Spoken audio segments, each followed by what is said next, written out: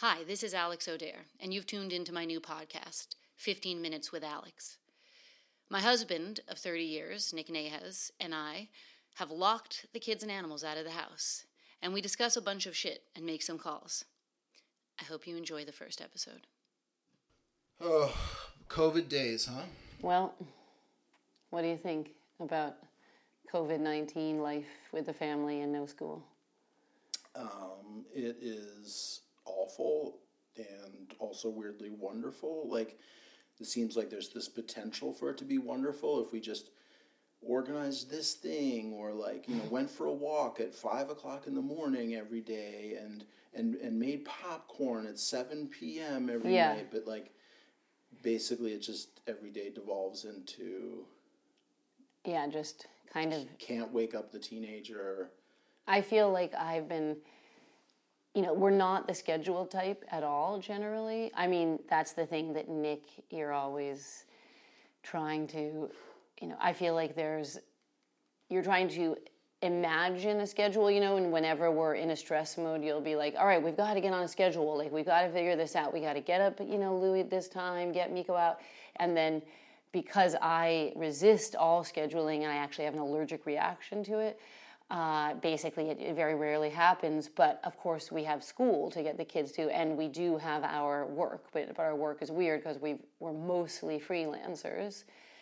Sometimes you've had 9 to 5, sometimes you haven't, and I have my weird yoga teaching, so, it's not a regular job. So part of me really relished not relish other people's suffering, but relish the, radical disintegration of the world schedule for COVID-19, and I was kind of excited about that. Yeah, I mean, because we're doing the live yoga stuff, it's actually been busy for us from a work point of view because we had to completely change the yoga business, but then also strangely not really a departure from our usual thing, which is just chaotic, and we're sort of recreating everything every day. And so we just have to supposedly homeschool Miko. I find the thing that I have, basically I've always said that I'd rather spend 3 nights in Abu Ghraib or a lifetime in Abu Ghraib than homeschool. Yeah. It's my absolute worst nightmare. Yeah. And we went at every, I think our fear we were more afraid of having to ever homeschool our kids than we were from a natural disaster or pandemic. Yeah, I think that's exactly right. I think to us the natural, I always joke with everyone who knows me that I love natural disasters. I love when there's when there's an electricity blackout and when nobody can drive because of snowstorms, and that rarely happens because the snow's cleared away so much and we have no snow left anymore. So when I first heard of this, before I knew how radically horrible it was, I was like, yes, no school, amazing, and everybody's stuck at home. It's my dream come true. But like you said, when I suddenly I had never heard of Zoom, so when the schools were like, okay, first school meeting at 9 a.m. on Tuesday with Zoom, and here's your packet, I was like, are you fucking kidding me? We're supposed to be teaching the kid? Right. And then I think a couple of days ago, it really hit me that if Alex gets sick, this will be pure hell on earth. I would have to be nursing her and afraid of getting sick, afraid of. And I was like, great, if Nick gets sick, awesome. I'll lock him in the bedroom. I'll have total free time. I don't have to deal with his nagging about shit and the schedules. No, I was like a tiny bit. What? Just a little bit. But don't you think it'll be hell to have to deal with the kids without me? Oddly, no. I think that's the difference between us. So I feel like, Nick, you're a real homebody, to say the least. Right. And it's very rare that I have the house to myself, whereas when it wasn't COVID-19, I'm much more external, obviously an exhibitionist, a real social person. Right.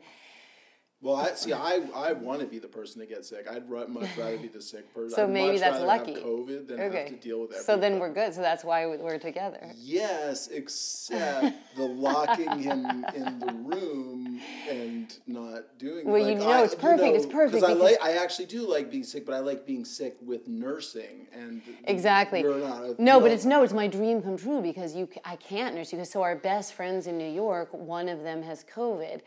And the other, but you can't, so they've sequestered her into the bedroom. It's awful because they live in a tiny, small Brooklyn apartment. But I heard that one of them delivers food to the door. They never go in the room. That's my dream. Like, I just deliver you your food on the tray. And you can't be like, oh, rub my back or my feet or, ooh, I've got the chilblains. And so I get to just leave your food at the door and not have to deal with you. It's kind of perfect. Yeah. I don't know. I'm suddenly getting nervous that I want to be sick one, but I don't want to be the sick one.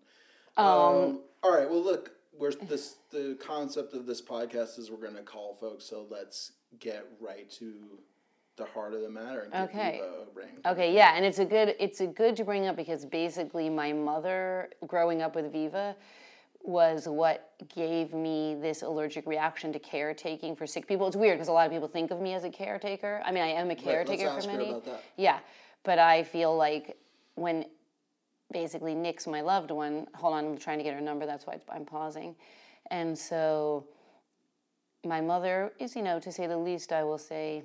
I guess I'm the technical person who's supposed to be making the phone I know, but I think I have it now. But let's ask her about that. Let's ask her what it was like to be nursed and nurse.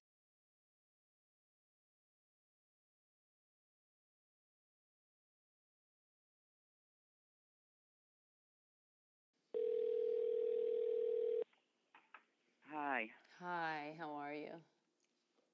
Well, as I said, I have this issue, but with my legs, one leg at night, but since I spoke to you, I developed a whole new theory. What's that? The state of medicine and doctors and health. Yeah. And with the so-called elderly, I hate the word, is the same as I'm trying to get my thoughts straight. I just got up because I had so much trouble sleeping. Let me ask you this, Mom. Nick and I have been talking about, like, if one gets sick, how we'll deal with it, like who will have to be isolated in the, what we'll call the master bedroom since it has its own bathroom. And Nick really dreads me getting sick. And I admitted a few moments ago that I got excited about sort of locking him into the bedroom and having the house to myself. But I realized it's because with COVID, I wouldn't be able to nurse him. I'd have to leave food in front of his door. And is that what got you excited, that you wouldn't have to nurse them? Yeah, exactly. And then I was thinking, I wonder if that's some like slight, I'll exaggerate and use the word trauma from childhood because, I feel like you got sick a lot, like remember how you had hepatitis and... No, I didn't have hepatitis. That wasn't hepatitis. What was I had to diagnose it myself. Oh. I'll start at the beginning of this. I had a really good dentist, but I had no health insurance. And this, would you say, this is in the 80s, right? Now, let me finish. Oh, there's the charger. I had a really good dentist, but I had no health insurance. And you needed braces. You needed something. They wanted... The dentist I went to wanted to pull a couple of your teeth so that you could... They're obsessed with pulling teeth all the time. What? Are they still doing that? The dentists are obsessed with pulling teeth. Yes, they're always trying to pull my molars, even though there's nothing wrong with my molars. Yeah, well, they pulled mine too when I was in Paris. And they're obsessed with putting braces on kids younger and younger. It's like a crazy braces assembly line. Okay, so it's just a way for them to make money. Yeah, exactly. Okay, because your overbite was really cute. I know. I liked it. I know. I would have looked more like Beverly D'Angelo and less like a hooked tooth. Yeah, right. Psycho. Exactly. Okay, you might have looked like a rabid donkey, though. That's true. So I went to my really good dentist, and his assistant said, "Why don't you take Alexandra to the New York NYU clinic?" So I went there, And I said, oh, well, I'm here. Why don't I have my whole mouth x-rayed or something? I don't know. But they totally fucked me over. And left. They did a root canal on a perfectly good tooth. They said, oh, you have a gum pocket there. And then this younger dentist, and then all the older dentists were furious at him for what he did. And I went to Mexico with a hole in the root of a tooth. Oh my God. And anyway, the parasites got in through my tooth. Wow, the in amoebas? Mexico. And what? The amoebas from Mexico? Yeah, and they got right to my liver through my bloodstream. I figured out why, because all the doctors said, no, this is not hepatitis. We don't know what it is. Oh. Because you're jaundiced, but you don't have hepatitis. So did Dr. Cahill figure that out? No, I did. Wow. This is the first you guys have ever told me this story about you having to nurse your mom when she was sick. How old did you say you were? I think I was like, I don't know. Would you say like... It was before Gabby. No, actually, Gabby was born, so I must have been like 12 or 13. So you also had to take care of Gabby? Yeah, I mean, I just remember like I was saying how like we're not into schedules in our family, and I think that's how you and I grew up. I mean, that's how you raised me. Like, it wasn't like we had a big schedule around the house. You know, when I didn't feel like going to school, you would just not let me go to school. Yeah, it wasn't like Gabby, who's really attached to her schedules, you know? Yeah. When you're doing FaceTime with the kids. Okay. Yeah, well, she has much more boundaries and schedule, and I inherited much more of, for whatever reason, I took the path of you, and Gabby took a different path with that. But so I do feel like COVID-19 kind of allows me to indulge in, you know, the completely unscheduled. There's like, I always have a sense that the rest of the world is all on this ambitious timeline, and I'm sort of like, oh, when is that ever going to stop? So part of me is like, look at us now, you know? And you know how like some people are complaining about not being able to get their hair done and their nails done? Like, that would never occur to me. I never do that anyways. Yeah, I've been cutting my own hair for 20 years. Yeah, so exactly. My mom, who, as you know, had 10 kids, and I was the first, used to tell me that every child is born with their own personality, and that's it. They are the way they were born. They're all different. Yeah, I think. So the fact that Gabby is attached to pretty rigid with schedules, and you're the opposite, it probably has to do with DNA and epigenetics. But she also had to do a lot of the schedules, like working on acting jobs. Oh, that's true. When she was acting, yeah. Yeah, she was on a pretty rigid schedule starting at like 5 years old, so maybe that has something to do with it. But the fact that she was a good worker starting at 5 also means something, like she was born with that personality. Right. On the other hand, when people are like, oh, I don't know what I would do without work, I have no work ethic whatsoever and would be perfectly happy never having to work a day in my life again. But you're so good at that online. I mean, see, I haven't been going to your, before COVID. I haven't been I'm calling it the plague. Before the plague, I wasn't going to your yoga classes because they were too hard for me. Since I have the uneven hips and everything, and I'm always getting a back problem. So I tried to do your almost like isometric, the first one, exercises, and all I did was change position from the front of the mat to the other end, and I was lying down, and it felt like suddenly my rib cage landed on a metal ridge. So it's now, I had no idea. That's a good ad. That's a good ad for my yoga. It was so good with those isometrics. It felt like my rib cage landed on a metal ridge, and I couldn't move again for the next 6 months. I've tried it all too. I felt like I went through a 2-year experiment where I was like, okay, I'm just not going to exercise at all, and I'm just going to try to read more. I didn't get any exercise done, but I also didn't get any reading done, and just basically came out of that experience with the diabetes.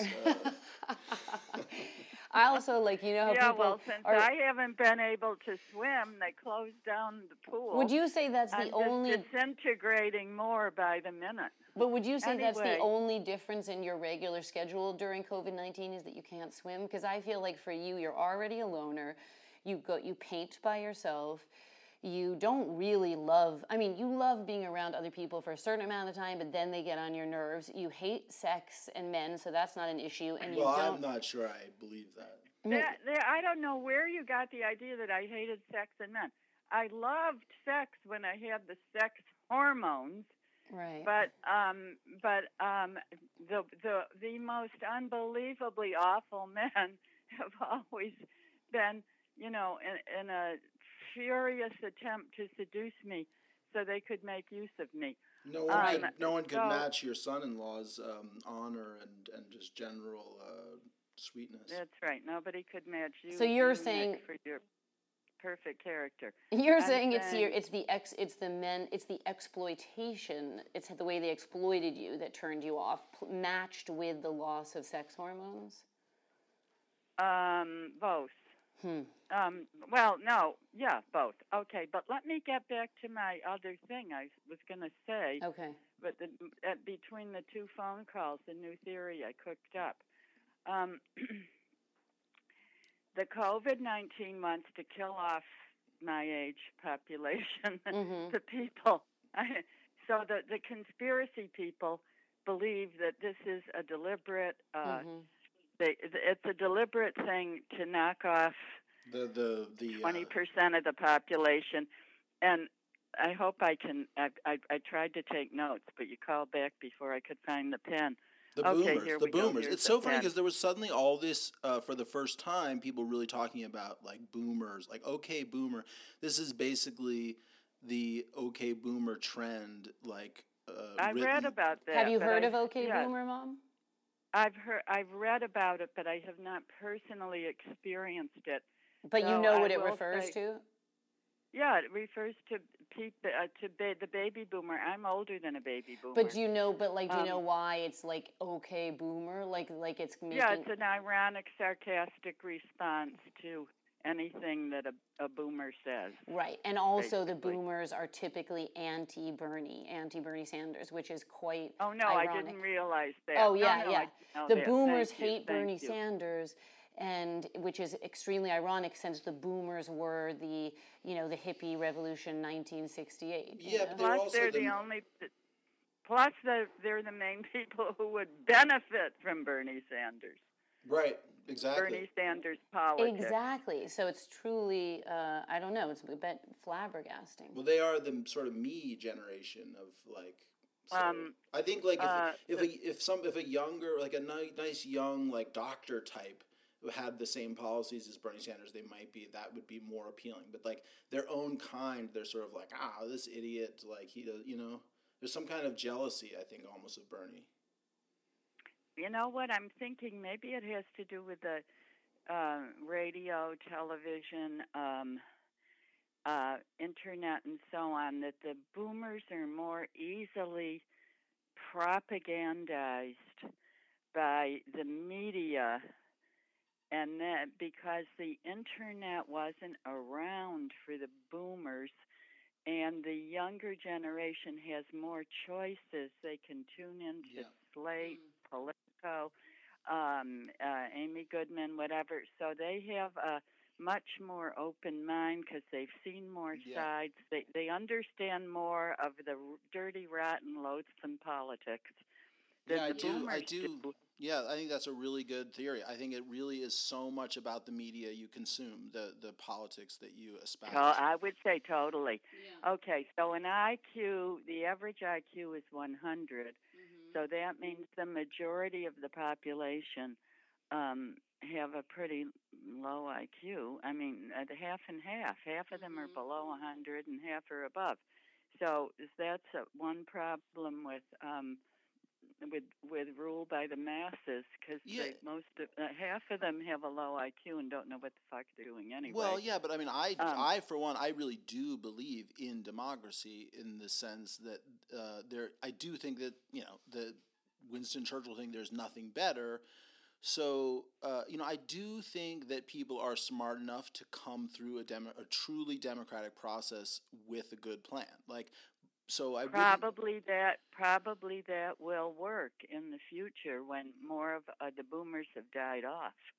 Yeah, I mean, honestly, if there is some good coming out of COVID, I have to say it's killing off the boomers. I mean, the boomers also lived through the real Red Scare. Like the red baiting doesn't really... Not only the Red Scare. Well, I lived through the World War II. Right. But what about? I mean, do you just go insane at home with the ridiculous red baiting the media was doing with Bernie? I find that to be actually the most astounding part of the entire primary process so far. The red baiting. Well, they've lost the fact that it's about authoritarianism. I do too. I can't believe people are falling for that. I mean, I'm just totally astounded. And smart journalists who I once considered smart will actually, and friends will bring up the fucking red baiting thing. It's when Trump is in cahoots. Well, they're probably getting paid off. They can't get published because there's besides the ignorance level, there is the corrupt level, because people are afraid of losing their jobs if they don't